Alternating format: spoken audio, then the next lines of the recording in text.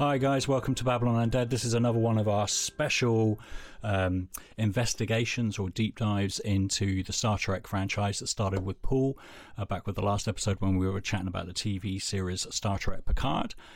In that little discussion that we had, we decided that we would press on and go back to the movie. So I've got Paul. Paul's back. Say hello, Paul. Hello. How is everyone? How are you, sir?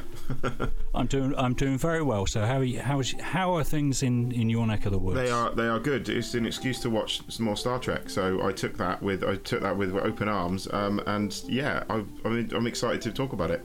Excited to talk about it for sure. Yeah, I have to say I don't really need much of an excuse to watch Star Trek. No, me neither, in all honesty. But yeah, to go back to this one was one of the ones, probably one of my least visited Star Trek films, I'll be honest. So yeah, excited to talk about it. When we mentioned Star Trek, you did, or I think we did on the podcast, but you were not impressed with my taste in Star Trek films, the motion picture. So it's going to be really interesting to see sort of the revisionist review from you of how you feel about Star Trek. I'll be honest, I think off air, I mean maybe on air, I can't quite remember, but certainly off air I think and more than once I've accused this of the quite lazy moniker of this being Star Trek the slow in bunny ears motion picture. So maybe I've changed my mind, but time will tell. We'll get there, but perhaps I've changed my mind, perhaps I haven't. Star Trek Phase 2. This is a conflagration of a couple of scripts that Gene Roddenberry was pushing at Paramount Pictures. Star Trek was taken off the air after the third or fourth season.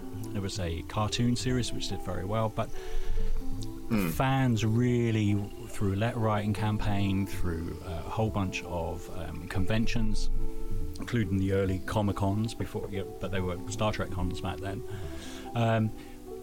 were pushing for a Star Trek series, and Paramount listened.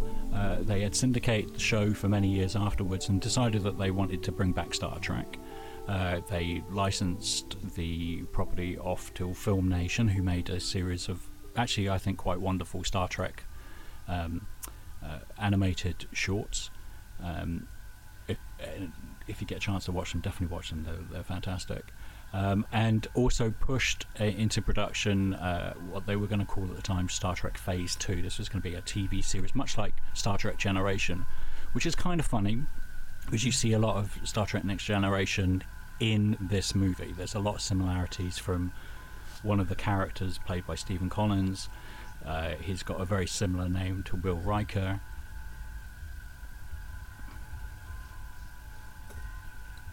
So the script here is it's a very straightforward sort of story, but the story behind the story, as it were, is very interesting. There was a lot of wranglings. Paramount basically wanted a TV series, then they wanted a movie, then they wanted a TV series, then they wanted a movie, then they decided no, we're definitely going to do a TV series, but it's going to be like a TV movie. And they started building the sets and getting everything ready. The only thing was they didn't actually have a script ready to go. They had a couple of scripts going, one by Harold Livingstone and one by Gene Roddenberry, and it could be argued that Gene Roddenberry just took Harold Livingstone's script and rewrote it and claimed it as his own. But there was tension there already, and sort of like at the 11th hour, they decided, with the success of Star Wars, obviously, and then with Close Encounters of the Third Kind, that there was something there for some more sort of cerebral Star Trek film. So they decided push it forward. They would make a motion picture. And at this point, Stephen Collins and Persis Khambatta were actually employed and doing screen tests, costume tests for the TV series. So they've taken these scripts that they had for the TV series, sort of squashed them down and reworked them to be a motion picture.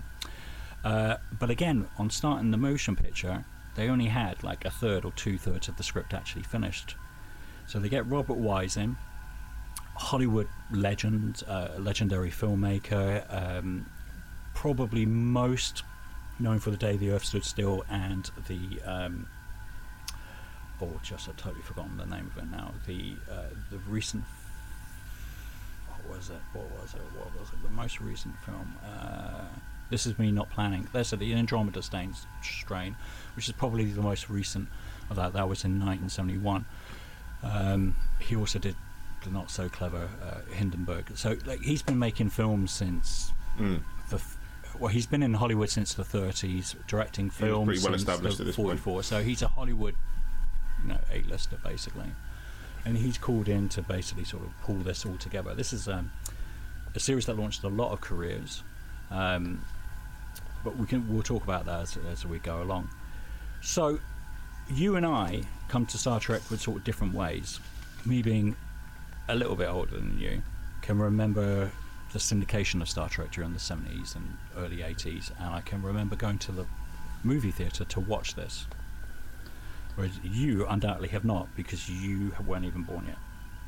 No, I cannot. I'm not going to try and claim that, because I can't.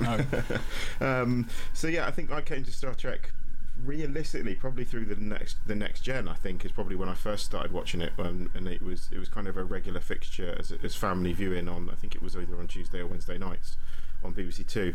I think I might have seen some of the films prior to Next Generation coming out. I think I had watched a couple of them with my dad possibly, but for me, I don't think Star Trek really started to sink in and mean something to me until Next Generation came out, and then I kind of wanted to go backwards with it, and it wasn't until Next Gen where I think I started to go backwards through to started to watch the original series, and go further back. So I think I came to it much later. I think this movie in particular was probably one of the later ones I watched, because everyone talks about Wrath of Khan, and Wrath of Khan is a fantastic film, deservedly so. So I think I came to Star Trek the motion picture quite late. This viewing will only be my third in total of the motion picture, and I think I've seen Wrath of Khan probably 6 or 7 times. So this is only my third viewing of the motion picture. So yeah, that's kind of my experience of Star Trek. Now I'm fully signed up fan. I love it. I sat through Picard. That's how much I love Star Trek. So, but no, there's something about Star Trek in its approach, in how it does sci-fi. As we were talking last week, it shouldn't. The disappointing thing I think with Picard is that it kind of felt it was riffing on other people's ideas rather than setting the agenda. And Star Trek, when it came out, set the agenda for space, for sort of sci-fi in space, really. So that's kind of where I came into Star Trek. So yeah, a bit later than you. I don't remember this at the cinema. Probably my first cinematic Star Trek that I saw at the cinema was probably Generations, I think, which is quite late. I think there were certainly ones out at the cinema that I missed before I got into it enough to go and see them. So yeah, I think Generations is probably my first cinematic Trek, if I remember rightly. You're sort of, you're kind of like a Johnny come lately, really, to Star Trek. Offend you in that typical Trek way. Yeah, no, that's fine. It's not like someone into sci-fi to be possessive and want to offend someone that's come late to it. Like, how dare you ever have watched Star Trek, sir? You came to it late. And what do you mean you weren't born when it came out? How is that? That's entirely your fault. Fix it. Yeah, there's no excuse. So there is no excuse. But yeah, I guess, yeah. In fairness, yeah, I am a Johnny come lately to Star Trek. I will take that, sir. I will take that. But what it does mean is we're going to come from very different points, and it's going to be really hard for me to separate the nostalgia from whether I like the film or not. Now, I've recently seen some films from my childhood that were just awful, and some that were just fantastic. So I have been able to sort of separate in that regard. But yeah, I went back and I rewatched it. I watched the specialized version. I believe you watched the normal version, right? Because you've got the Blu-rays. I did try to find the specialized version. Well, I did try and find the specialized version. I googled what the specialized version was and thought I'd quite like to watch that version. And then I realised that it's not. I thought it might be on this sort of tucked away as a special feature on the UK Blu-ray release, but it's not. So yeah. So what are the differences for me? Help me out here. Well, it's a few minutes shorter. I think it's about 4 or 5 minutes shorter. There's everything's basically been tightened up. There's a few scenes that have been re-added and dialogue that's been changed to make more sense. So it's more of a streamlined picture. It makes the special effects have been tidied up as well. Things have been, because even the special effects were a rush. The whole thing was like Alien 3 sort of level of mess. It's a remarkable. Wow, okay. We even got a film out of it, let alone what we did, and something that quite frankly came out as coherent as what we got. As far as the specialized version goes, so the only version you can find is a DVD version or an SD version of it, and that is available on Amazon. However, Amazon, being awesome, put the same sticker on the regular version as they do on the specialized version. So I had to buy both versions and sit down and just figure out which one I was actually watching. And so if you've got the Blu-rays, unfortunately Paramount decided not to do a high resolution version of this. I mean, it was released for the DVD release, and then Blu-ray became a thing a few years after. But they've never gone back and redone it, even for the Blu-ray. That's a shame. Which I think it is. So I don't think there's really a lot difference, other than it just tidies things up. It's like it's kind of like. In many ways, like the special edition of the first Alien film, the Ridley Scott Alien film, where it just sort of tightens things up a little bit and makes the narrative make a little bit more sense, like the backstory with Ripley and Lambert, the sort of feud that they have, or the tension that's between them. So it is my preferred Star Trek motion picture to go and watch, just because it just sort of it feels better, it flows better, it feels, and Robert Wise was invited back to actually recut this, because right up to the last minute they sacked a couple of special effects companies because they were ploughing money into special effects and nothing was happening, and they couldn't figure out what was going on. When they eventually visited the special effects firm, they found out they had basically only done one special effects and that looked like rubbish, so they sacked them and had to start again. Douglas Trumbull came in. You had John Dykstra, who's ILM alumni and also trained under Trumbull, and is responsible for the motion control computerized system in Star Wars. So sort of one of the big superstars of special effects. But even right to the last minute, like they were hours before or days before the actual release, the print came out of the baths, still wet, put in a box. Robert Wise put it under his arm, went to the premiere, and they projected that. And Robert Wise hadn't even seen the film. Literally seen the film completely cut. He was cutting as he was shooting the film, rewriting the film, because all the actors wanted their own little input. You've got Leonard Nimoy, who didn't want to come back to the series, who was in a bit of an anti-Star Trek mode.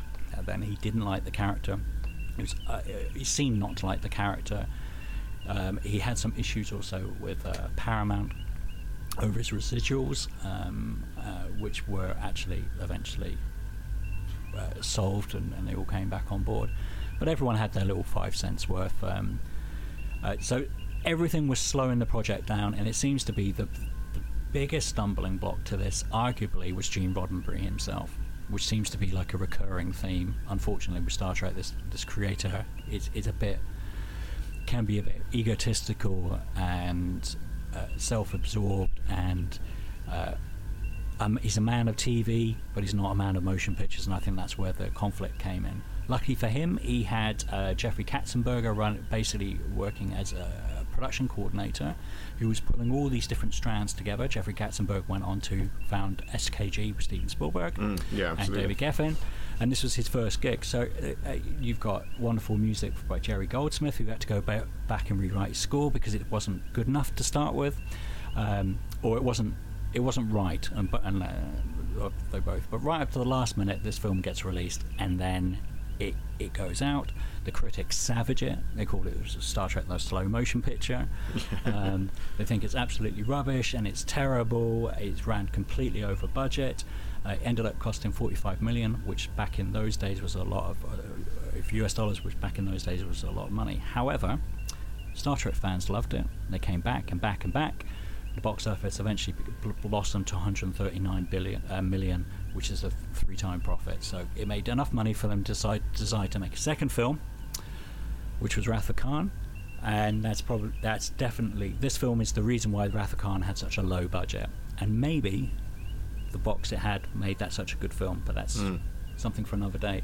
Yeah. So me being the little 8-year-old with my granddad going and watch Star Trek, knew none of this, and didn't follow any of the Starlog magazines really that much about this back then in the day. So we went back just to watch the movie, and right from the beginning, when the lights come up and the music starts, that wonderful Jerry Goldsmith score that would later go on to the Next Generation, I was transported as equally as I was in Star Wars. That little kid was just enthralled, just seeing the names wishing, and it's got a good opening. The film opens with a probe entering into our quadrant.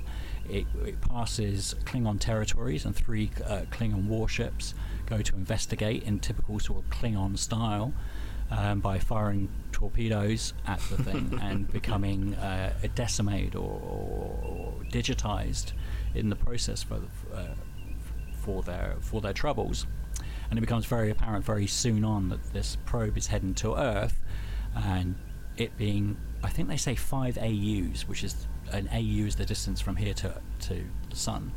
So it's a huge cloud of energy that is just allegedly mindlessly heading towards heading to Earth. The Enterprise is going through a refit. Stephen Collins is overseeing the refit of the Enterprise. It's come back from its 5-year voyage. The whole original crew is sort of scattered across Starfleet.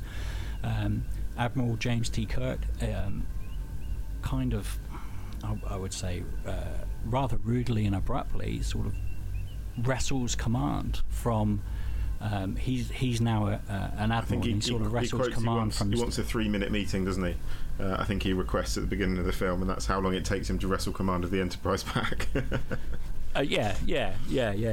We can assume there's sort of more going on with that, but he definitely uses it to his own agenda, and he comes across as a bit of an asshole, actually. And I think it's a good place to start. I mean, for you, like, it's got an interesting beginning. How do you feel for that, like the intro to this film? For the intro, I really like the intro to the film. It kind of it opens. It was more sort of action packed than I remember the intro being, because obviously you have this initial like confrontation with the Klingons. The first thing that jumped at me, I was just like, oh my god, these models are incredible. Like the detail in the model work in this film. That's the one thing I started. I was just like, oh, this looks great. This looks great in a way. Obviously, you're going to have people now that watch it and say, oh, it looks dated, and I can see where you're coming from on that. But to me, I've always had a fondness for model work, because you can't really beat the detail in it. And how these things look, because they're tangibly there. So for me, like initially, I was just like, oh, this looks great. This is an exciting opening. I don't remember this space battle at the beginning of the film. And this was kind of the first moment I was like, maybe it isn't a slow motion picture after all. Maybe I've misjudged it. Might give you a clue as to what we're coming around to here when we talk about when I go on talking about the film. So I really liked the opening. I thought it was great. There's something I've always liked the kind of the Star Trek episodes, and I think.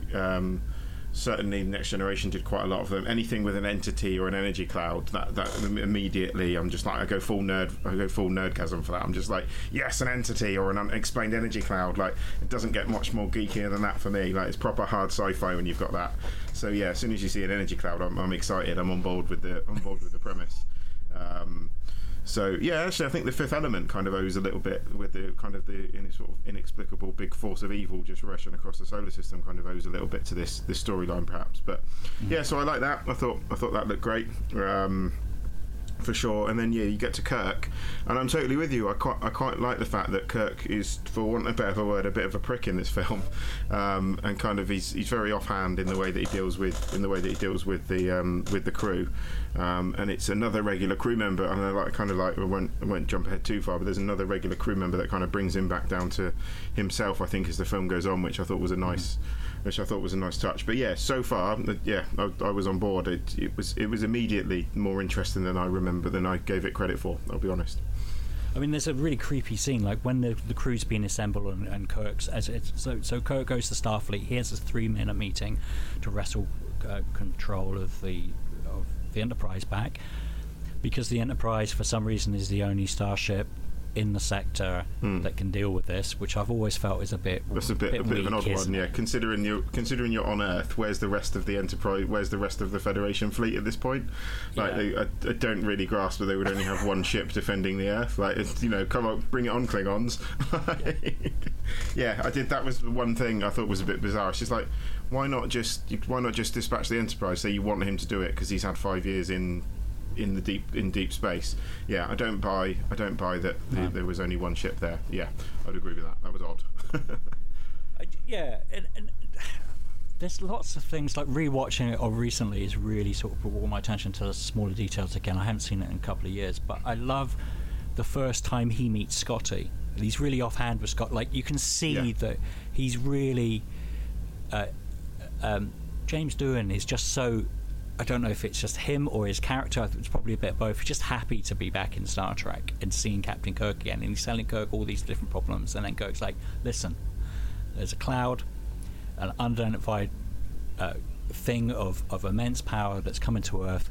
It's a couple of days out, we're the only ones, we've got to be there. And Kirk's, and then Scotty's like, if you can wrestle this, if you can get this ship back from Starfleet Command, then yeah, I'll get it ready for you. I'll get it online.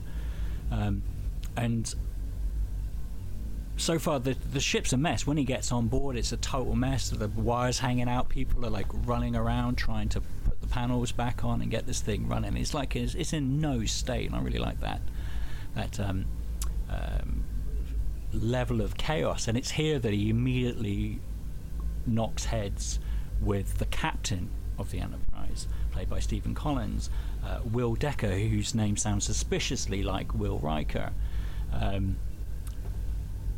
he's basically the precursor for Will Riker, including his relationship with Persis Khambatta's character. But Stephen Collins plays the captain, knows exactly what Kirk's up to. Yeah, from the moment he lays eyes on him, he knows what's wrong. Yeah, and Kirk's not subtle about it. He's like, I want the ship back. I'm sorry, I've got 5 years experience out there and they want me to take it. And he's like, no, I'm calling bullshit on this. You just wanted the Enterprise back and you used this emergency to do it. And quite frankly, you're not up to the task because you haven't logged any star hours. You haven't been out here. You've been pushing pencils basically. And I know the ship better than anyone else. And he's like, well, that's why I've asked you to be my number one. And that's got, like, would Kirk take that? He comes back on, and then you suddenly start seeing the split between the two crews. You've got Decker's crew, who are like, who's this geezer? And then you've got Kirk's crew, the old crew they got, who are Sulu and Chekhov, and they all get together in a little huddle. And I think this is more in the special edition than in the regular edition. They actually turn around and say to the pro Decker ensign or whoever he is, our chances just doubled with Captain Kirk being here. Really glad to see. I think that is in the special edition. I don't think that's in the original cut that I watched today, because I only watched it this afternoon. So I don't recall that line, to be fair. So I think that may be a special edition line, which is actually a really nice addition to it, because that's I like that. That works well. There's nice little touches of that. There's a loyalty to Decker, and throughout this whole film, I think Stephen Collins does a really good job of jumping in, and I think he's really the lead of this. Stephen Collins and Persis Khambatta, they're very much one of the lead characters, and he's come in almost. I mean, he said it himself in interviews. It almost felt like a trespasser, like an outsider coming into this. But I think the community's really warmed to him. I think the relationship between him and Persis Khambatta is just wonderful. So they start assembling the crew.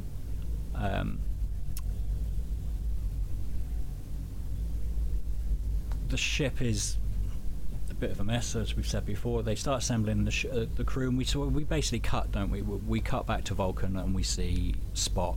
And I think this is one of the big differences is that there's a lot more effects shots in the special edition here. Okay. Of the motion picture, where you get to see more of Vulcan before you settle down to see Spock, because that scene is really jarring. Like, there's just Spock on a red landscape for the regular scene. And he doesn't look like he really wants to be in the film at all, does he, old Leonard? No, I'll be honest. Like, this was the moment. I mean, this was the moment where I thought, yeah, I'm with you. I was like, does he want to be here? Like, he's going through the I forget the name of the ceremony he's going through. But Kolinahr. That's it. There we go. I thought you'd know. Yeah, so he's basically... I mean, I love the fact that someone is trying to award him with something called, and this is one of my favourite moments, is a symbol of total logic. That is a thing that exists. Is like, you can be... I'd love to know if you can...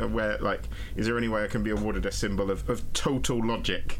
Which I thought was brilliant. And then basically the entity or the field, this certainly in the version I watched, then kind of, I guess, reaches out to him, or he senses some kind of intelligence from it, I think, doesn't he, at this point? Yeah. But going back to what you're saying, no, absolutely, Leonard Nimoy. And it's weird to see Spock with long hair at this point. It's just literally like he hasn't bothered cutting his hair and he's come in just to play the role.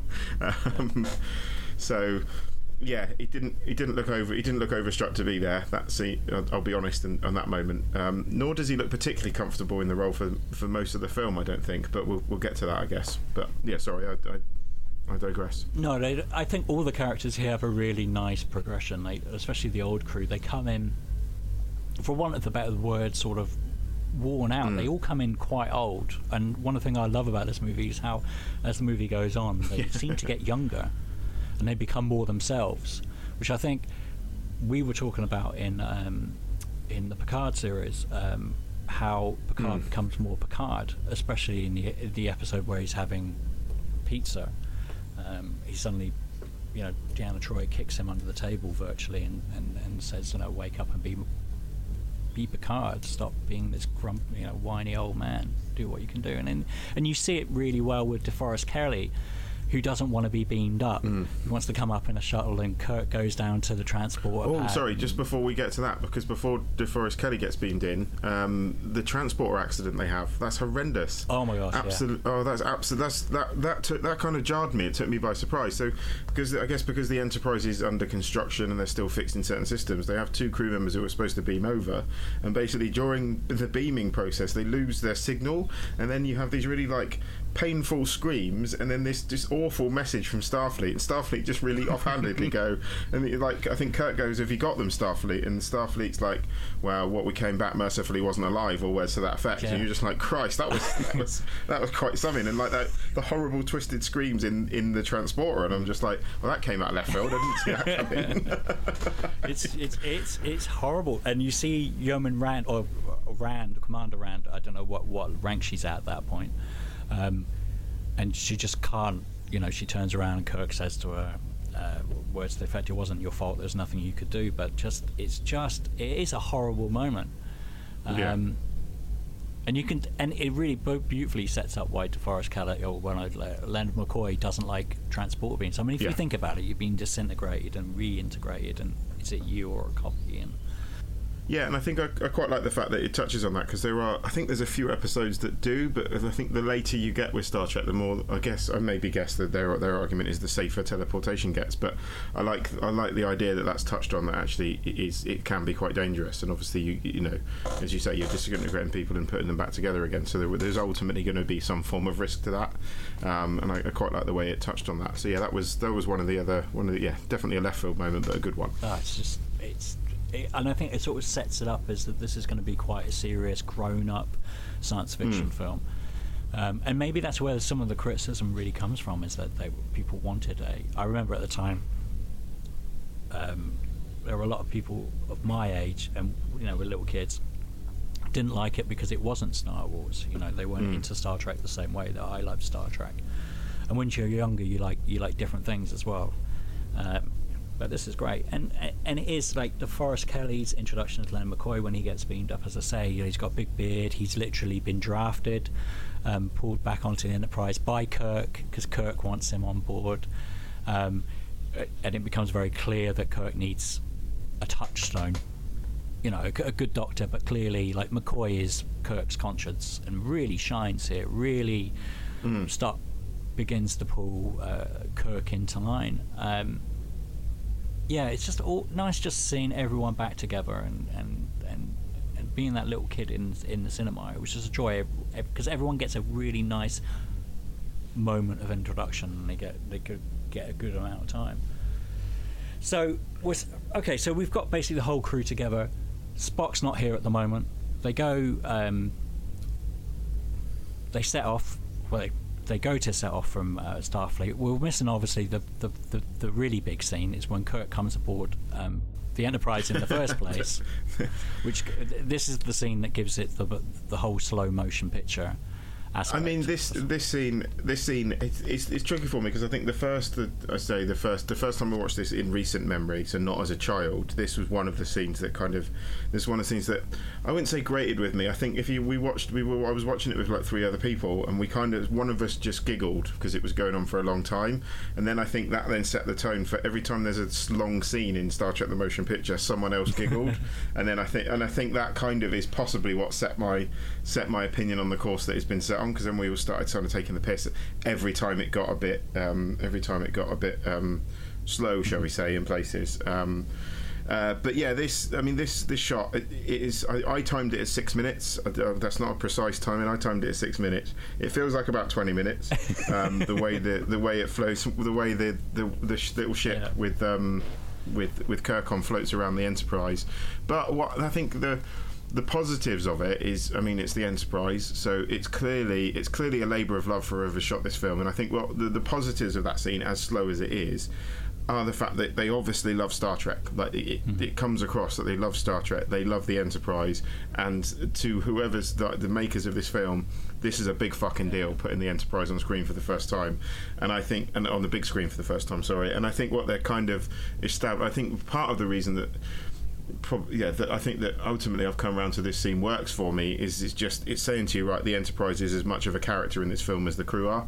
He is one of the main characters. Like, you can't have Star Trek without the Enterprise at this point, without a shadow of a doubt. So I've come around to liking it, even if it is like if you smirch it, it's easy to giggle at. Yeah. It doesn't necessarily mean there's anything wrong with it, but it is. I clocked it in a solid 6 minutes, but it feels like longer. The other thing I only really noticed for the first time watching it last time was Scotty flies a very particular path. It's not good. It's like there's a narrative reason for it. Scotty showing off the Enterprise to Kirk because Kirk hasn't seen it in a long time. And he takes deliberately the long way round. The way the shuttle actually passes, he could have just gone straight to the dock, but Scotty flies it along the side, round the front, over the. Well, there's a moment where I thought, okay, it's over now, and then it's like, duh, duh, duh, duh, and I'm like, oh no, we're doing another lap. Yeah, like when they fly over the sources, like when they get to the end, that would normally be the end, but then they go over the source section and then they go over, and you're like, what? Yeah. Where are we now? Like, oh, we're gonna go down here. Well, you could have just turned right at the front. But you know. There's a lot in this film of people just staring and reacting to stuff that wasn't there when they were filming it, and this is one of those cases where you just see shots after shot after shot of Scotty looking at Kirk, looking at the Enterprise. It is gratuitous, but I think in context at the time, I mean, this is Douglas Trumbull, we did 2001, so like it was just the audience hadn't seen the Enterprise for 10 years, unless they'd seen it on the syndication. And we as an audience, this was the first time that we got to see it in the film as Kirk saw it. I mean, much of this film is obviously seen through the eyes of Kirk, but it is I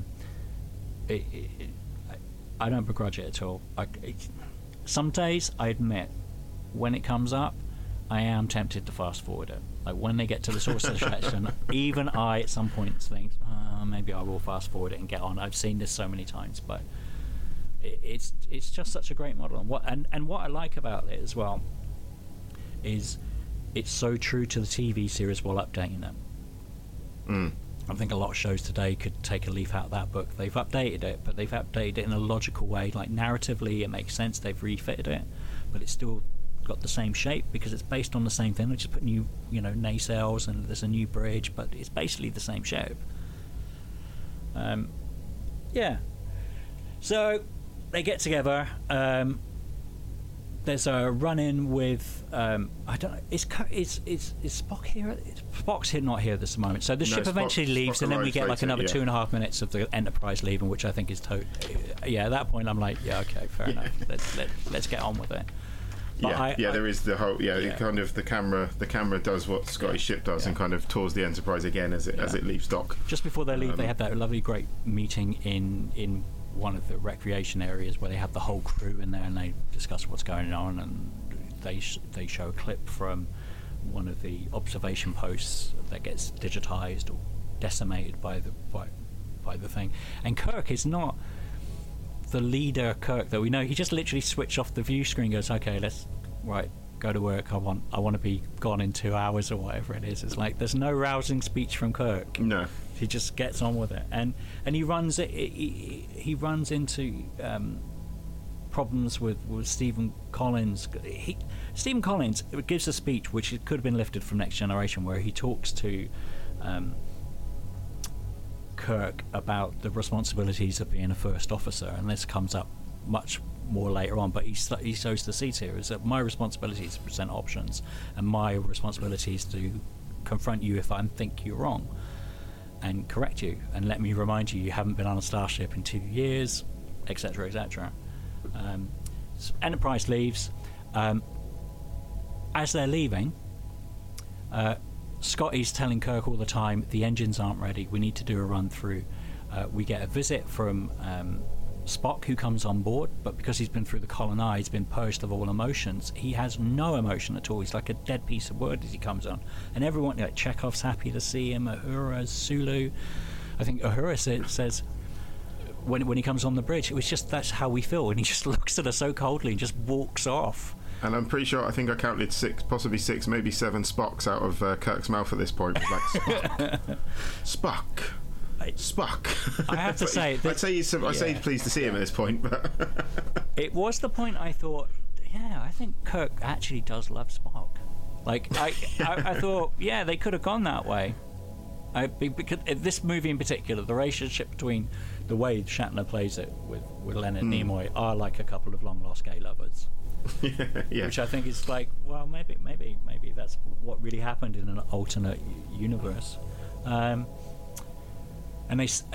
they talk about bits and pieces, and then they go flying off at warp speed, and the engines obviously aren't ready. They enter a wormhole, and then there's that scene which I think is probably the weakest scene of the whole bunch, where they encounter the asteroid, and everyone Chekhov in particular, is talking very slowly because of the photon torpedoes. And this is the first time where we see that Kirk isn't the hero we remember from the TV series. He orders phasers, doesn't he? He orders phasers to shoot down the asteroid that's blocking their way. Stephen Collins shouts out, no, don't do this.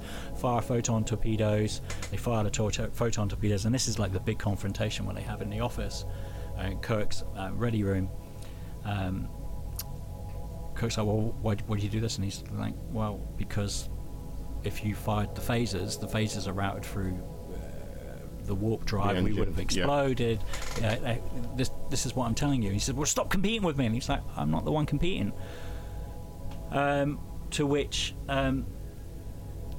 Bones pulls him up on it, and I think that's a great moment between him and Bones. It's the emotional bits of these films that I really love. The reunification of Bones trying to sort out Kirk's arrogance and deal with that. Like, Kirk's really got a massive ego in this. And for sure, yeah. And I think there's a moment before this where he tells Kirk he's pushing the crew too hard, and the crew know how to do their jobs and just let them do it. But yeah, it's an interest. Yeah, I think it's an interesting take on Kirk to bring him back in, as we said earlier. He's a bit of a cock in this for sure. Which I like. And the Bones Kirk relationship, I think this is one of the strongest I've seen it, I think. And we get a really nice introduction to William Decker's love interest. Is Aliyah, played by Perseus Khambatta. She's a Deltan, and there's a backstory between her and William Decker. They've had an affair. It's implied by the movie that the Deltans are hypersexual beings. So, in order to work on a starship, she's taken a vow of celibacy. And but that's the first thing she says to Kirk, which I absolutely loved. I was like, I laughed. I was just like, this is brilliant. This is a nod to Kirk being this, like, the philanderer he is in the original series. And the first thing she says to Kirk is, it's almost like, just to let you know, I have taken a vow of celibacy. Now just back off. It's a brave thing for her to do, to shave off all her hair as well, especially in those at that time as well. And as I said, she was one of the original cast members as well. Her and Stephen Collins were going to be the main cast of Phase 2 of Star Trek, as the TV series was going to be called. We see return from Majel Barrett as Christine Chapel. Nice to see her, albeit for brief, and she's Bones says, "Oh, she's a doctor now. Give me a nurse. I don't want a doctor telling me how to do my job," or something like that. Which was quite nice. But it's as I've said, for me, it's the emotional relationships between Kirk, Spock, and Bones here are really laid out really well, and they all look like they're a bit over the hill. Like they don't really want to be there. They don't really seem to be enjoying themselves, and I imagine some of that's to do with the fact that they weren't actually enjoying themselves until later on when they started getting into the flow of things, as people, as actors, opposed to the actual the characters themselves. But also, it works with the characters as well. So it turns out that Scotty was right. The engines weren't ready, but because we've got Spock on board acting as science officer, he goes down, works with Scotty, and they get the engines back on, and they carry on, and then they encounter V'Ger, the Cloud. I mean, we could carry on talking about the series like blow by blow, or perhaps if you want, from this point on, we can get a little bit more vague and sort of start jumping around a little bit. It's entirely up to you. I think like once we get to the Cloud, everything becomes much more like a Star Trek Next Generation episode, like a 2001 in space, which I think is what they were trying to go for, really.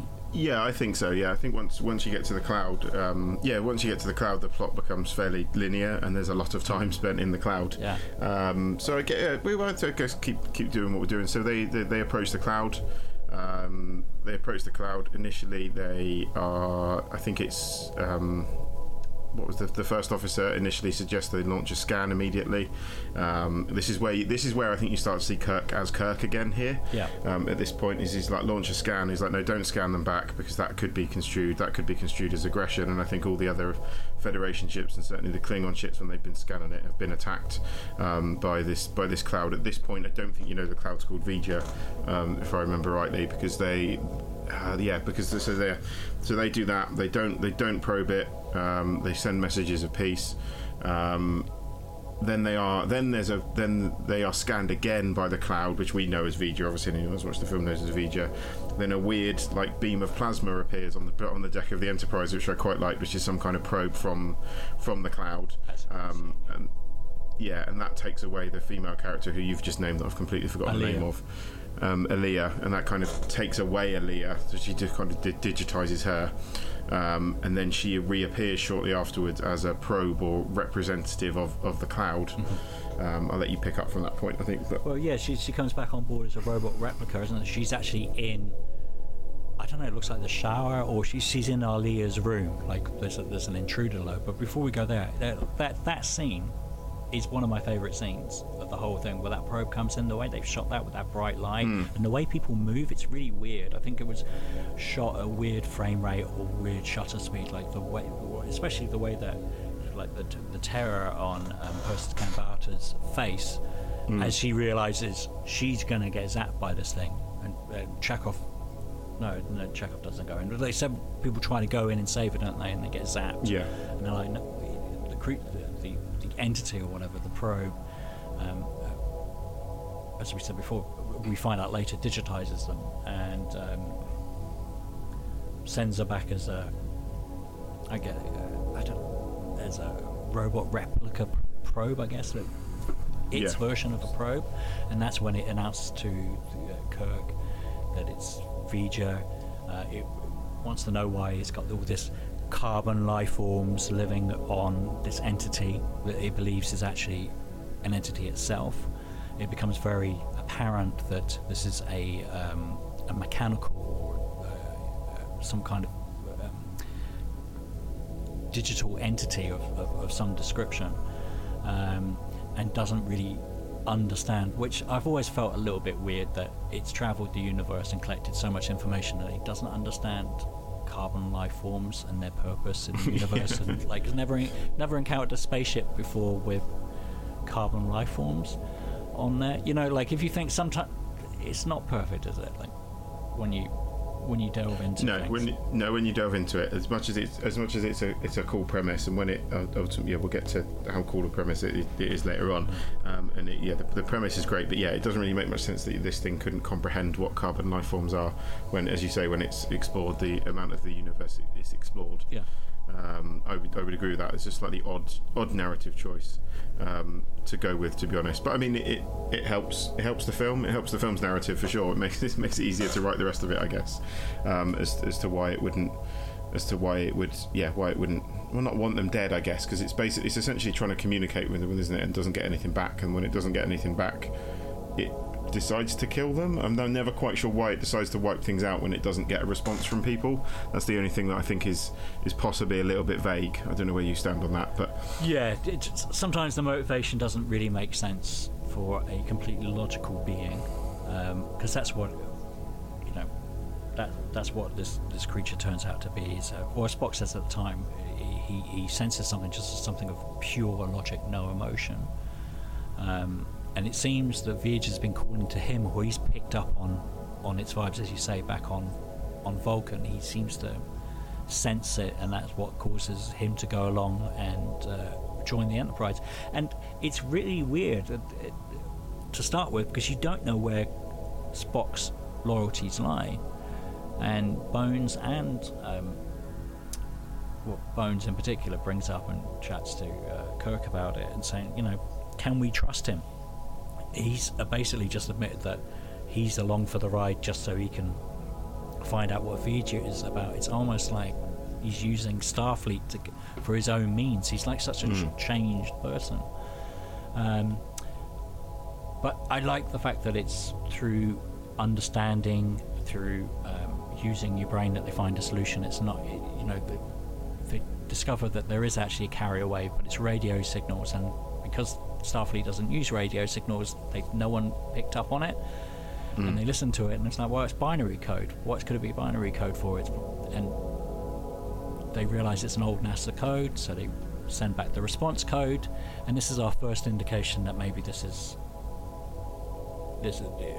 got some kind of link to Earth, definitely. Well, no, the NASA code is later. The NASA code is right at the end. Yeah, it's Spock who realises it's been communicating with them, I think, and realises it's an old radio wave that's been sent in, but they couldn't pick it up. But the NASA code is much later on, I think. If I remember rightly. Isn't there like a radio frequency they transmit back on? Yeah. They transmit back on a different frequency because Spock realises it has been because they were like, well, okay, why hasn't it been communicating with us then? And then Spock notices, he was like, well, actually it has been. We just haven't heard it. And then they then resend their message of peace and love, or peace and knowledge, I think, or peace and friendliness.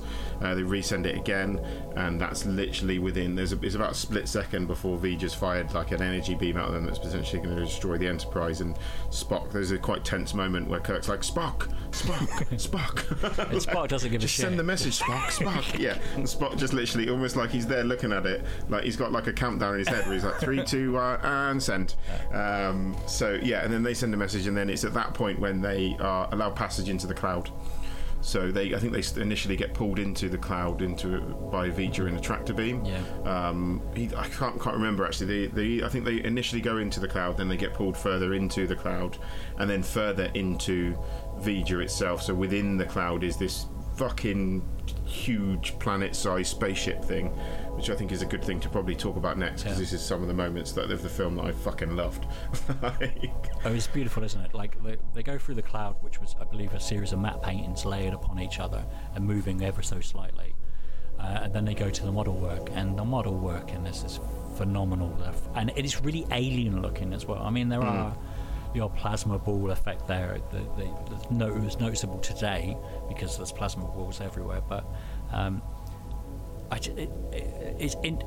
think it also justifies this scene justifies the long Enterprise season at the beginning. Like, everything's really knitted together quite well, in that we've seen how the size of the Enterprise, like the first thing we get the shot of the people in the shuttle, so we get an idea of how big a shuttle is, and we get Kirk and and Scotty at the front of a shuttle are right at the beginning, so we know how big a shuttle is, and then we see the shuttle and compared to the Enterprise, and then with this we see the Enterprise compared to the Cloud.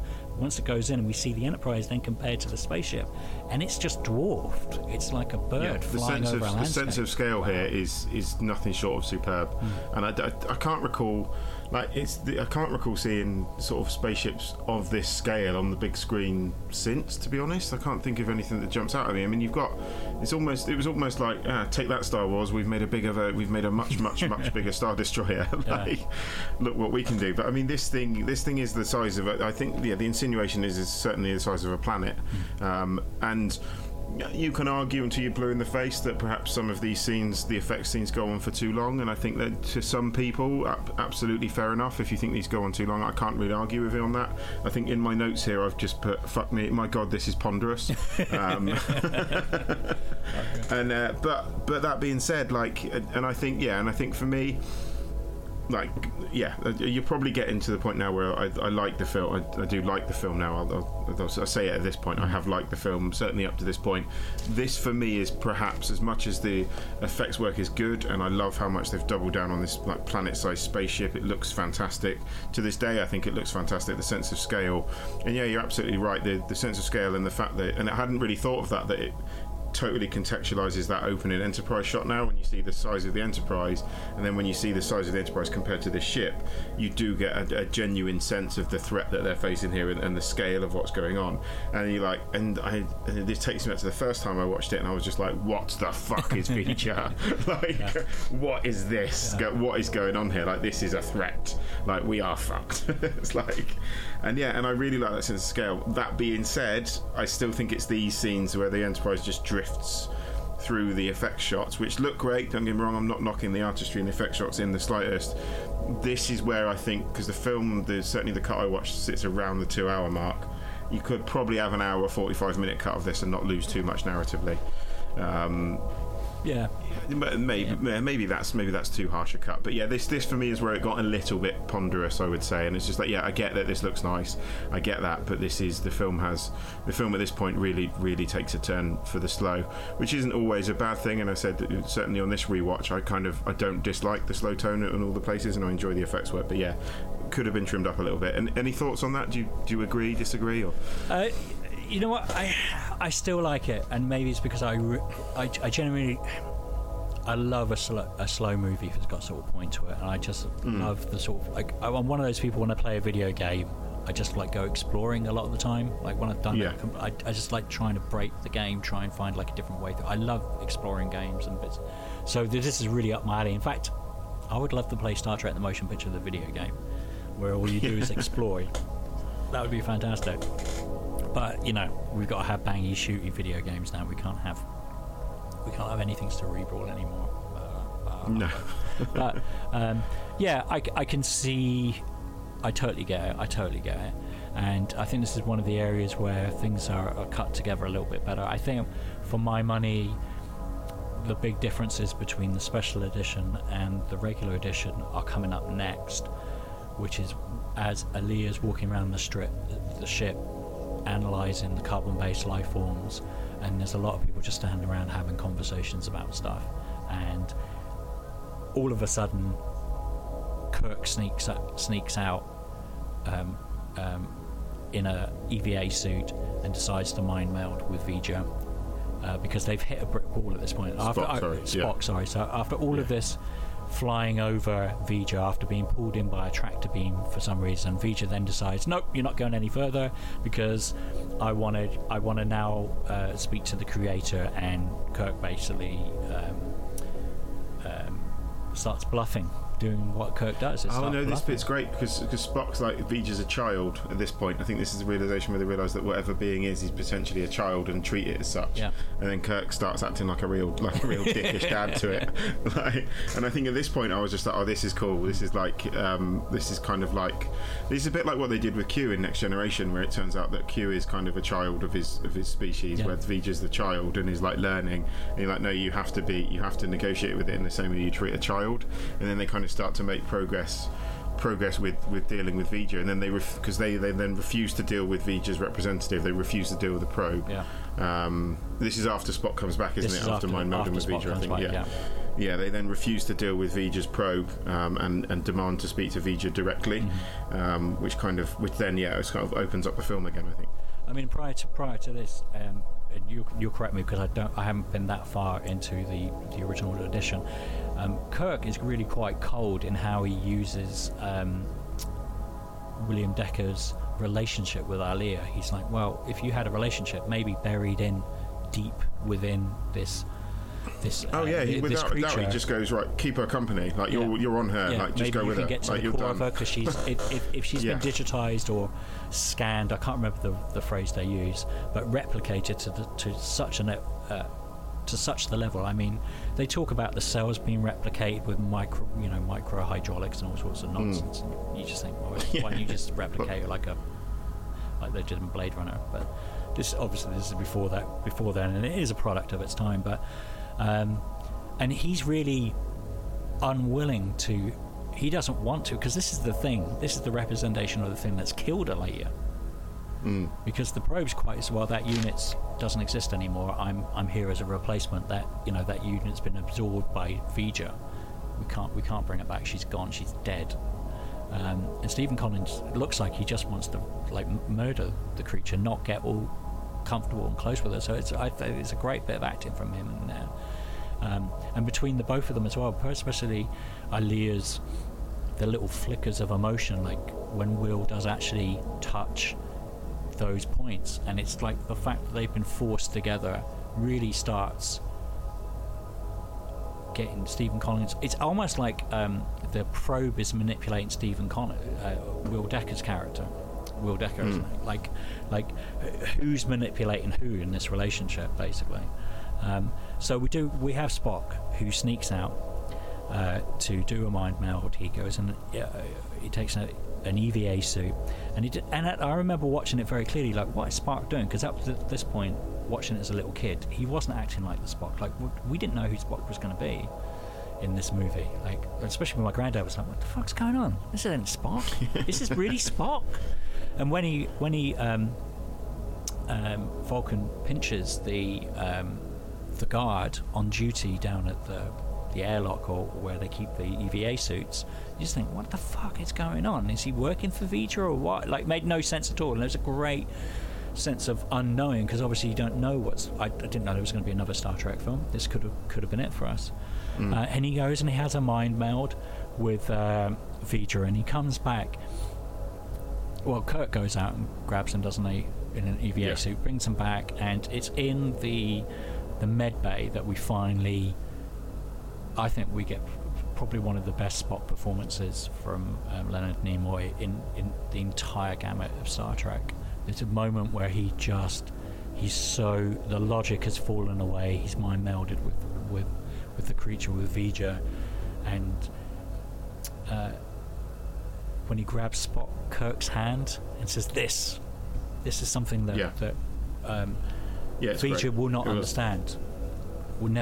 Doesn't get." I love that moment, and that's kind of when, like, I think there's moments, as you were saying earlier, there's moments in the film where you see all the characters kind of come back to where they were in the series, and this is Spock's moment of that for sure. I think, that was a great moment. It just when I watched it, I admit I got a little bit emotional at that point, because it's such a great moment, and it's one of the few times where he just lets all the emotion go, and he's just Spock, because he's always so uptight, isn't he? He's always so logical. He's always got that facade, but at that point he's just totally drained of it. And then he just, as you say, he's Spock from that point on, and we're like, okay, now we're the Enterprise again. Now we're finally there, and it's weird. I always feel like that part of the movie, it's just everyone just looks a bit more youthful and younger and more energetic. Like, everyone's found their groove. It's really, really interesting bit of filmmaking. I think it's phenomenal, and I don't know how much of it is the mess that was around the production of this, or where the actors' heads were, or the fact that it's just great directing. Because you can't take away from Robert Wise. He's a great director, and he's really, really good at these character studies. So we get to a point where the Alea probe is just pissed. She just gets pissed at one point. She's like, okay, you're basically just showing me around places. And I think what it is that there's a scene between her and Stephen Collins where they kind of push each other's buttons a little bit, and there's a fizzle of an emotional content, and she's like, no, I'm not having that. I'm a fucking probe. Fuck off. Right, I'm done. You show me the creator. And that's the point where Spock goes, treat you as a child, and Kirk turns his back, everyone shuts everything off, and they walk off the bridge. It's a great scene. And it's just the mind games of it again. It's like not a shot fired, and it's just the mind games. Right, we can only give it to V'Ger directly. I need to remind myself. I only watched this afternoon. They've arrived at Earth at this point, haven't they? Or they are very close to Earth at this point, I think, in the film, if I remember rightly. Yeah, there's a few sort of. Well, when they enter the cloud, communication stops. So I think they're projecting the rate of movement of V'Ger. But when V'Ger gets close to Earth, and I don't know if it was in your version, the cloud dissipates, and it's just the mechanical spaceship then, which is still fucking. And it's just the mecha ship, which then launches weapons. So then it reaches out to Earth via radio signal, which then again in a similar way to it's done before. Then Earth doesn't respond. And it launches 5, I guess, like super weapon things. They're going to essentially wipe out life on Earth, and then they're kind of working against the clock to try and stop V'Ger doing that at this point, I think. And this is where they go and see V'Ger, isn't it? At this point, directly. Yeah. After a lot of, I always felt like flapping around in the motion picture, quite frankly. But you need it. Like they need to try everything before they decide to do the let's confront the alien face to face sort of thing. This is probably one of the most noticeable bits of special effects. You see the steps being built to the Enterprise is brought in through the orifice, isn't it? Like yeah, that's the best way to describe it's an orifice. The V'Ger's anus. Yeah. It is sucked in when V'Ger realizes it's not going to get its own way, and the Enterprise needs the carbon-based units to function and to go forward. So fine, okay, you can meet V'Ger, come on through. And it's pulled into the inner sanctum, where these hexagonal blocks are sort of assembled that create a bridge from the Enterprise saucer section to V'Ger. And they say that it's creating a bubble of atmosphere, so we don't need spacesuits or whatever. And then who is Kirk, Spock, McCoy, Alea, and Decker all go to meet V'Ger. This is the moment where I was just like, I am such a fucking idiot that I did not see this one coming. This is when the moment, I don't know if I mean, probably at 8 years old you probably didn't see this coming, but I thought I should have known better. The fact that this probe's called V'Ger for the whole film, and then you sit there and you have the realization, and this for me is what I've always loved about it. Even when I going back to when I didn't like it as much as I did like it when I watched it today, I've always loved the premise of this. V'Ger is Voyager 6. Yeah. It's an old NASA probe from like 300 years ago, and at that point I remember I was just like, that is so cool. That is so cool that they've done that. So Voyager 6 has it's drifted beyond the reaches of the solar system, essentially been, I think, found or drifted to this planet full of mechanical beings that have adopted it as one of their own and kind of sent it back out to learn about where the Voyager probe has come from. And like it's just genius, absolutely brilliant premise. I love everything about that idea is brilliant. And then basically what you realise is V'Ger is trying to get back to Voyager 6 is trying to get back to its creator, which is obviously NASA. It's sending radio waves to Earth which they can't pick up on. It is then expecting a particular code from NASA 300 years ago that will then enable it to send its data. Otherwise, it's going to kill everyone at this point. Mm-hmm. So I just the idea was, I don't know about you, but I love that idea. Yeah, it's brilliant. Such a good premise. I mean, it's a bit washy that they're going to kill all the carbon-based life forms. I'm still with you on that. It's just weird. It doesn't make any sense. Other than, it's a movie, shut up sort of thing. But at this point, I don't really care. And I never saw it coming. And I was really into space exploration. I mean, like a kid of the 70s, like the moon landings had just finished. Star Wars came out. The shuttle tests were going up. Had just started around about that time, or become public knowledge basically. So like, and we were studying it at school as well. Like the school was taking advantage of it. So, I was just. I love astronomy. I love science. I mean, that's where my love of physics comes from, and science fiction. So, the fact it was V'Ger, I like nearly wet myself. I know. I wish I should. Honestly, I looked at myself in the mirror and I was like, "How did you not work that out?" Oh, so amazing. And I remember saying to my granddad as well, "It's like that's Voyager. Yeah, it's Voyager." And he was like, "What? What?" I was like, "Yeah, it's a probe." Yeah. I mean, it's sometimes I kind of think maybe it should have been Voyager 2. It's the only thing, because I'm like, maybe you should have named it after the. Because in the 70s, we thought we'd be on Mars by now. We thought there would be probes being sent out every 5 minutes. It's a bit melancholic when I watch it. And I'm like, yeah, Voyager 6. Because there was supposed to be a whole bunch of them. Or I remember in my head there was supposed to be a whole bunch of them, and maybe it's Star Trek that's done it. But it's like that. And there were Pioneer probes as well. I think there were 2 of those. And the 2 Viking probes. And then nothing happened. We didn't even go back to the moon. We still haven't gone back to the moon. No, it's a weird one. I think in fairness, had it carried on at the rate it was going, we may well have been on Mars by now. It's difficult. I mean, you'll never know, I guess, at this point. But yeah, I think that and I know where you're coming from, because I found that when I watched that Apollo 11 documentary about the moon landing. That's incredible. Yeah. On a side note, that's absolutely superb. I found that then I was a bit sad. I was just like, but we were here then, and now we're not anywhere further on. Yeah. So yeah, the Voyager thing, I just thought it was a genius idea. Genius. It's just. Then everything makes sense, and the way they've written it, and what blows my mind is years later understanding the production troubles, and then also putting that in context with something like Alien 3, which had a whole bunch of production problems as well. And you compare 2 films that started off basically without a full working script, and the difference in quality. The main reason is that the studio wanted this film to succeed, and weren't hindering the filmmakers, were trying to make it work, even though they kept stopping and starting, swapping things around and blah blah blah. I don't think there was the level of backstabbing nonsense that was going on with Alien 3, but I think for the amount of shenanigans that's going on, it's just a remarkable film. And then to have, they've got a clock and tick as well. It's like they've set off the command ready to detonate the Enterprise. Is the first time we learn that the Enterprise has a self-destruct sequence. Yeah. And they're like, well, if we don't get out of it, we have to. And everyone on the crew knows it as well. They're like, well, that's how it is. Well, it's us or Earth at this point, isn't it? So yeah. Yeah, and it's just remarkable that there's no one really freaking out.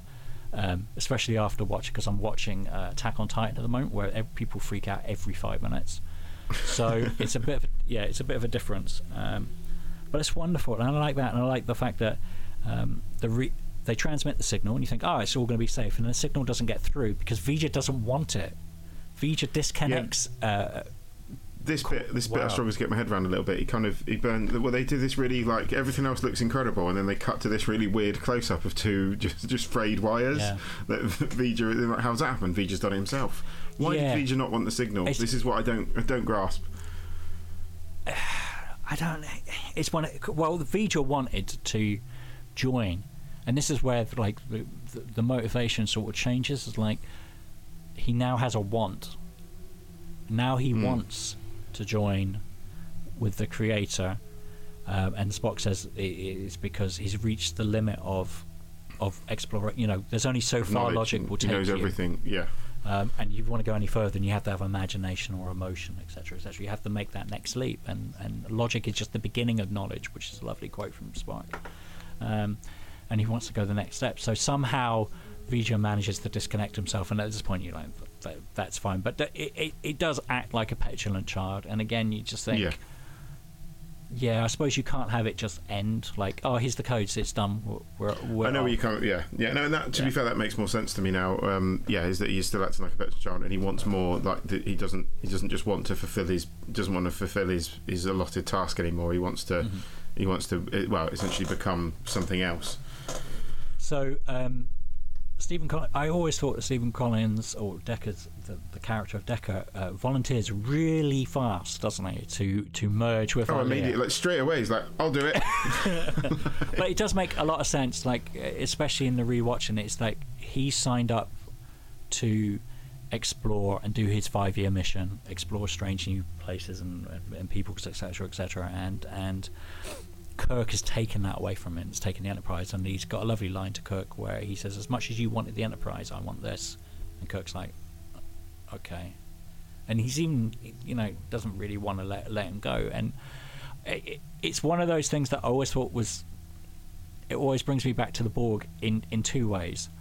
The first way is, if the Borg looked like Alia, I think a lot of people would just, I'll be assimilated, no problem. Like, if they just went in, made themselves look a little bit more sexy, or made a bit more of an effort, people would just sign up. It would be a lot easier. Well, they've got 7 or 9, to be fair, but yeah, but it's like all the shit in the face. You just think, just go. Oh, here's our pamphlet. You can live forever, for a very long time. We're augmenting your body. You can see in different frequencies and blah blah blah, and you'll never be alone. And look at this woman.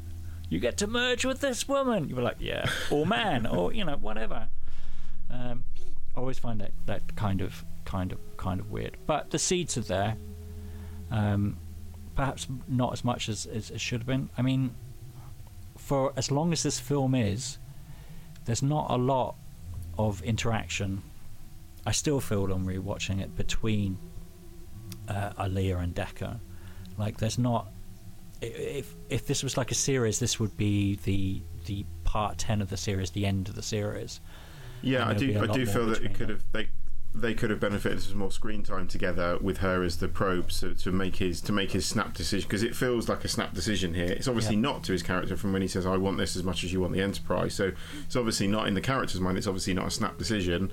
But yeah, there isn't a lot of screen time with them talking. Like him, I can, like, if he's gone from falling in love with the woman, the female, to then falling in love with V'Ger, like that, that I could buy into that more if they'd shown that, if he'd been more, and I think that's probably one of the film's weaknesses, to be fair, is that that isn't expanded upon more, because it does feel like I sat there and was like, what?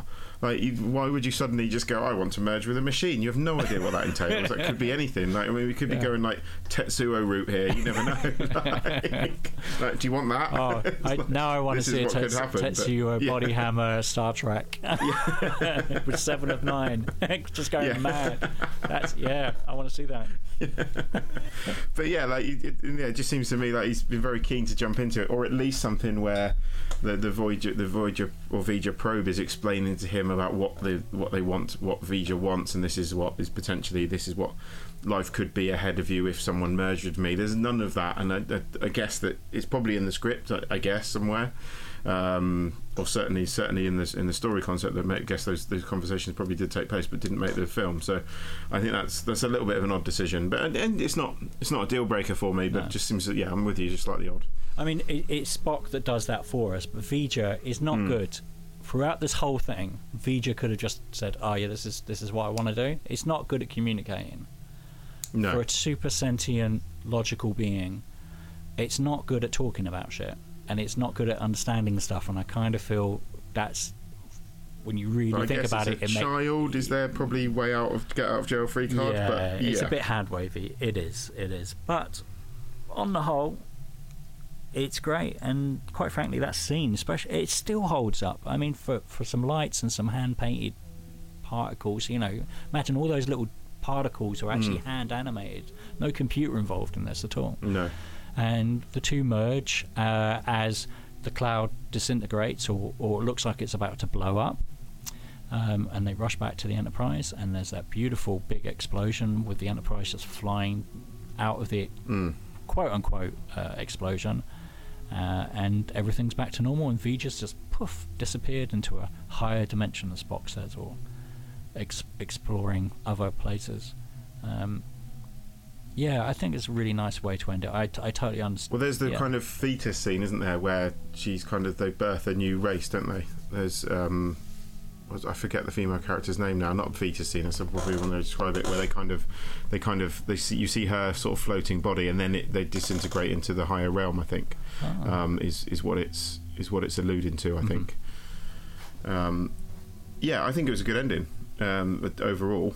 And nice again. It's very, as I said right at the beginning, this is a real Star Trek thing. This is very much, we've solved it by using our brains, by asking questions. We're trying to understand another being rather than just shoot at it repeatedly, and that's how we win in the future. Is by using our brains, not by using our brawn. And it's just, I think that's why I like it even more as I get older now. It's just, especially because since then there's just so much of this dystopian, horrific nightmare futures, and I'm still surprised that it's one of the few hopeful, bright looks at how we could be as a species if we got our act together. Yeah, and I'm totally with you, because there isn't a shot fired. Well, the Enterprise certainly doesn't fire a shot in this film, which is great. And I think that when I kind of left, the last note I've put down is like, this is unapologetically Star Trek. Yeah. It's just like it's come out shortly after Star Wars. I can see why people went for it, but if they were expecting another Star Wars, they were like, oh, Star Trek's back and Star Wars has just come out, so they'll just make it just like Star Wars. That happened a number of years later in 2009, but we'll get to that at a much later time. I like the fact it's unapologetically Star Trek. Here's a question for you though. Okay. The planet that V'Ger went to, is that the Borg? Well, that was when we come back to the Borg. That's one of the things, isn't it? That's one of the theories that. That's what I like about Star Trek. Is everyone has their theories. Is it the Borg that sent them back? And have we misunderstood the Borg? Because it seems like a very altruistic thing to do. Like it didn't try to assimilate it, or was this before the Borg were assimilating? Or well, it kind of is assimilating, isn't it? Though the cloud itself is kind of assimilating, it's digitizing and keeping all that to itself. If you look at it that way. Yeah, it could be. It is. I mean, it's fan theory. Don't get me wrong. I've got nothing to back that up, but yeah. Unfortunately, it is the well probe, isn't it? From number 4, which we'll get to. It is the whale probe. And this is it's the same plot recycled for number 4. Yeah. And I don't even mind that much. I don't, like, we were chatting about like the digital or AI entity that's out to destroy the universe sort of thing, which seems to be a very common theme in Star Trek, especially the new Star Trek, which it just seems to be the same thing rehashed over and over again. But there's a precedent for that for Star Trek, and this is a very prime example of that. This in Star Trek 4 is basically the same damn plot. And then it's an episode, is it called Changeling, where they find a space probe that's become intelligent by its own means and wants to destroy Earth, or the Enterprise specifically, and wipes Uhura's memory, and she's left rebuilding her memory from that, and that's it. She never gets it back. She just has to become a whole new person by the next episode, which is kind of fucking weird and just horrific, really, when you think about it. Poor old Uhura. But I love this film. I absolutely love this film. I think it is remarkable what they did with all the shenanigans that went on behind this. Unfortunately, or fortunately, the reason this was perceived at the time, and still to this day by a lot of people, as a flop, but it wasn't a flop. It made a lot of money, and people went back and watched it over and over again.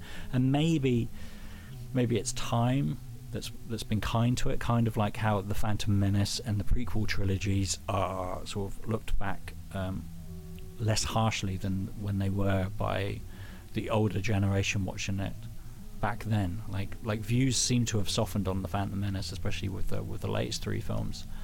And maybe it's that. Maybe it's like the proto-internet. It was just trendy to hate Star Trek the motion picture. Yeah, I think that might be a factor. I mean, as I said, like, again, I think because we kind of I watched it when it was slow, and I've warmed to it this time around. I'm a fan now for sure, and I would say I wasn't in the past. And I think it's easy to poke fun at the slowness of it, but I think you're doing yourself a disservice if you do that. And I include myself in that. It's very easy to laugh at how slow paced it is, and that's fine. Like, if that's what you want to take out of it, who am I to say you shouldn't? But I would say look past look past its at times glacial pacing, and there's a very clever sci-fi film in here. It's wonderful, and the music, which we've not even talked about. I mean, there's lots of good things here that we should definitely get into while we got a chance. First of all, the music. Jerry Goldsmith knocks it out of the park, and I'm always either a James Horner, Jerry Goldsmith kind of guy. Like with the Star Trek, I like them both, and some days I prefer Jerry Goldsmith, so some day I prefer James Horner. Right now I'm in Jerry Goldsmith mood. I think his Klingon theme is just fantastic.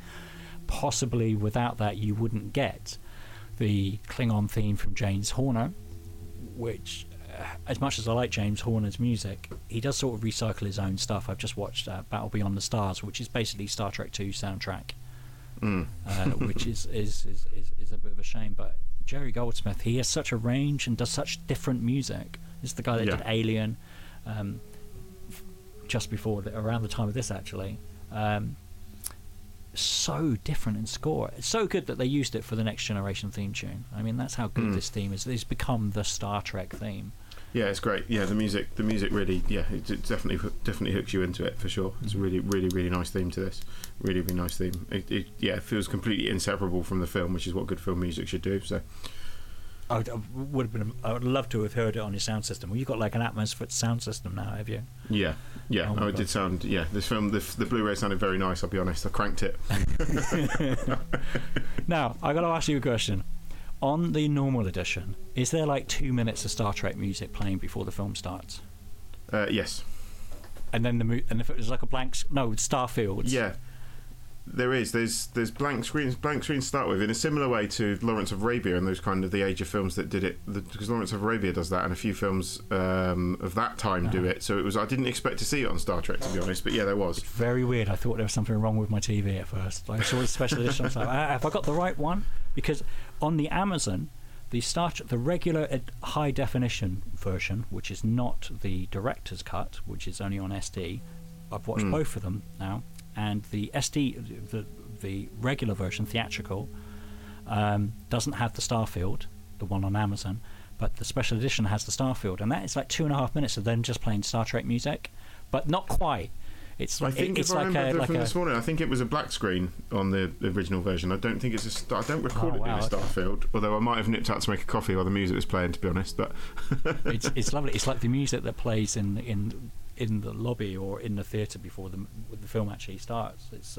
I don't remember that at all. I don't remember waiting 2 minutes before the film actually starts, and it cuts off. It doesn't even seeg into the film, doesn't it? It just cuts off and then the film starts. Very weird. Story by Alan Dean Foster, ghostwriter of Star Wars and Splinter of the Mind's Eye, which may have been the second Star Wars film if Lucas didn't make any money out of Star Wars. Obviously that never happened, and other numerous books. He's a really good writer of converting screenplays into books. I mean, his Alien book is just fantastic. Weirdly enough, never read his novels either. I don't know why. I feel really rude to say. No, I can't say I have. I've read some of his adaptations, but I've not read it. Yeah, never read his original work. Yeah, I thought maybe I need to do that because I just feel disrespectful because he is so good. This was produced by Gene Roddenberry, obviously directed by Robert Wise. As I said before, it's very interesting that this is the Katzenberg, Jeffrey Katzenberg's first big film that he worked on. I believe there's ties to Ray Bradbury. He's one of the writers on the original Star Trek series, and he came up with the premise of the whole probe coming to Earth. We talked before that the amazing thing with Star Trek is it attracted a lot of really amazing writers. You've got Ray Bradbury, Theodore Sturgeon, who else? Harlan Ellison, are all people who have contributed to Star Trek. These are people who are fantastic writers in their own right, who have, deemed to come and work on TV, and we don't see so much of that anymore. Maybe that's what the new Star Trek needs to have. It needs to have a bit more sort of highbrow sci-fi writers to come in and knock some story ideas around, and have the script writers then turn those stories into actually scripts. I don't know. How do you feel about that? Yeah, I think you're right, to be honest. As I said, like if you look at something like this, which is, you know, pure, as I said, unapologetically Star Trek, it just makes me want Star Trek to go back to that. And you're right. I think rather than just TV writers having a pop at it, bring in some contemporary sci-fi writers and let them have a go at it, and just see if they can drag it back, because you've got stuff like, I mean, things like The Expanse, which I've now seen the end of, feels more like Star Trek in places than Star Trek does now, in terms of how seriously it takes its subject matter and sort of the attention to detail there. That's undoubtedly been Star Trek inspired other TV shows to do that, and now it feels like Star Trek is now playing catch up. As much as some of the shows look nice, and it's not to say that they're unwatchably poor, because I don't think they are. They're certainly not unwatchably bad, but I think they've got a lot of catching up to do, which is a shame, really. So yeah, I'm totally with you. I think maybe get on some younger up and coming sci-fi writers and bring those guys on board to work on Star Trek. And I think I'm sure they'd love to do it. Like you just go, do you want to work on Star Trek? Yes, please. Yeah, I mean, just even like I like the Simon Pegg Star Trek film as well. Obviously, we're going to get to that. You know. Yeah, it's great. The one thing I like about Star Trek, there's a room for the slow and meandering like this film, and there's room for the swashbuckling, hornblower in space type of episode, which is going to be the next episode. So, would I be right in saying this is probably your favourite Star Trek film? Yes. Number 2? Yeah. Wrath of Khan is definitely my favourite Star Trek film. I actually, when I watched it with my wife after we got back from watching Into Darkness, I was like, no, we'll watch Wrath of Khan now. And then I managed, even my wife was just like, and I was just, we'll watch the original series episode that introduces Khan, and I even got my wife to watch that, which was an impressive feat. So yeah, we watched that straight afterwards. Yeah. So yeah, Wrath of Khan I would say is my favourite Star Trek film. After that, it's either Undiscovered Country or First Contact, I think, in terms of my favourites. But yeah, certainly Wrath of Khan is I'd say by probably some margin my favourite Star Trek film. Well, I have to say, when I was younger, definitely Wrath of Khan is right there. I mean, we got motion picture Wrath of Khan, for me, are very, very close. There's almost nothing in it. Older I get, motion picture is the one I go back to more regularly than the rest of them. I don't think that's because I watched the hell out of Wrath of Khan on VHS to the point where I could virtually not watch it anymore on tape. But yes, I'm really looking forward to it. And as I said before, most people consider like the trilogy from Wrath of Khan to Voyage Home, but I like to include the motion picture, because the motion picture is setting up the characters at the end of the film. They've got that youthful appearance, spring in their step. They're happy to be back on the Enterprise. You've got Kirk going just out there somewhere doing his usual sort of Star Trek thing, and everyone's happy to be back on an Enterprise that works, and they've completed their mission without having to kill anyone. And now we get into the fun and games of Star Trek, and it's great that there is, which it wasn't intentional, it wasn't a plan right from the beginning, but the way that they've made this, they've made an unintended quadrilogy of films that tie in with each other really well, I think is really interesting. I'm really looking forward to the next. Well, I'm looking forward to all of it, but yeah, I'm looking. This is where the fun. This is where the fun kicks in. I mean, we got 2, 3. I love, like, I love them all, but this is golden era of Star Trek coming in. So I'm going to wrap it up. Is there anything else you want to talk about? Do you think I've missed anything? I mean, I haven't touched on Sid Mead, that apparently had a hand in creating the V'Ger ship after the first designers just made a total balls up of it. There's so much we can go into, but I think we can talk more later about it, I think. From my point of view, I think that's a good place to wrap things up. I think yeah, it's won me over this time round. I think I watched it, I took it seriously this time round, and perhaps I was guilty of that.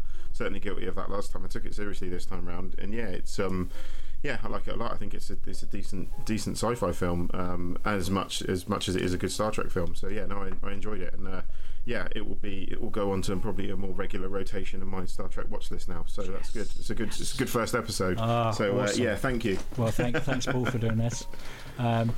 Okay, so by the time you listen to this, the first episode's up, where we were chatting about Star Trek Picard, so you can check that out on the Babylon Undead YouTube channel, or on babylonundead.video.blog.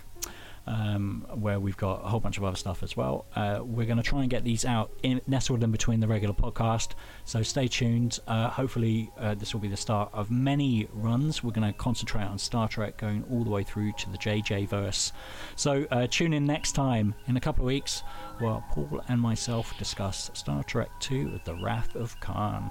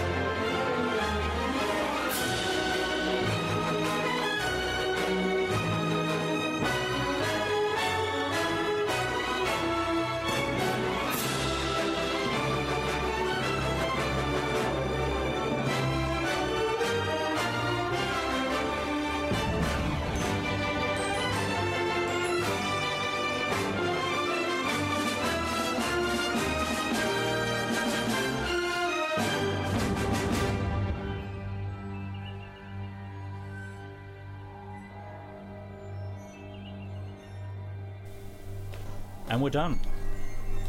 Cool, that was good. I enjoyed that a lot. It was good fun.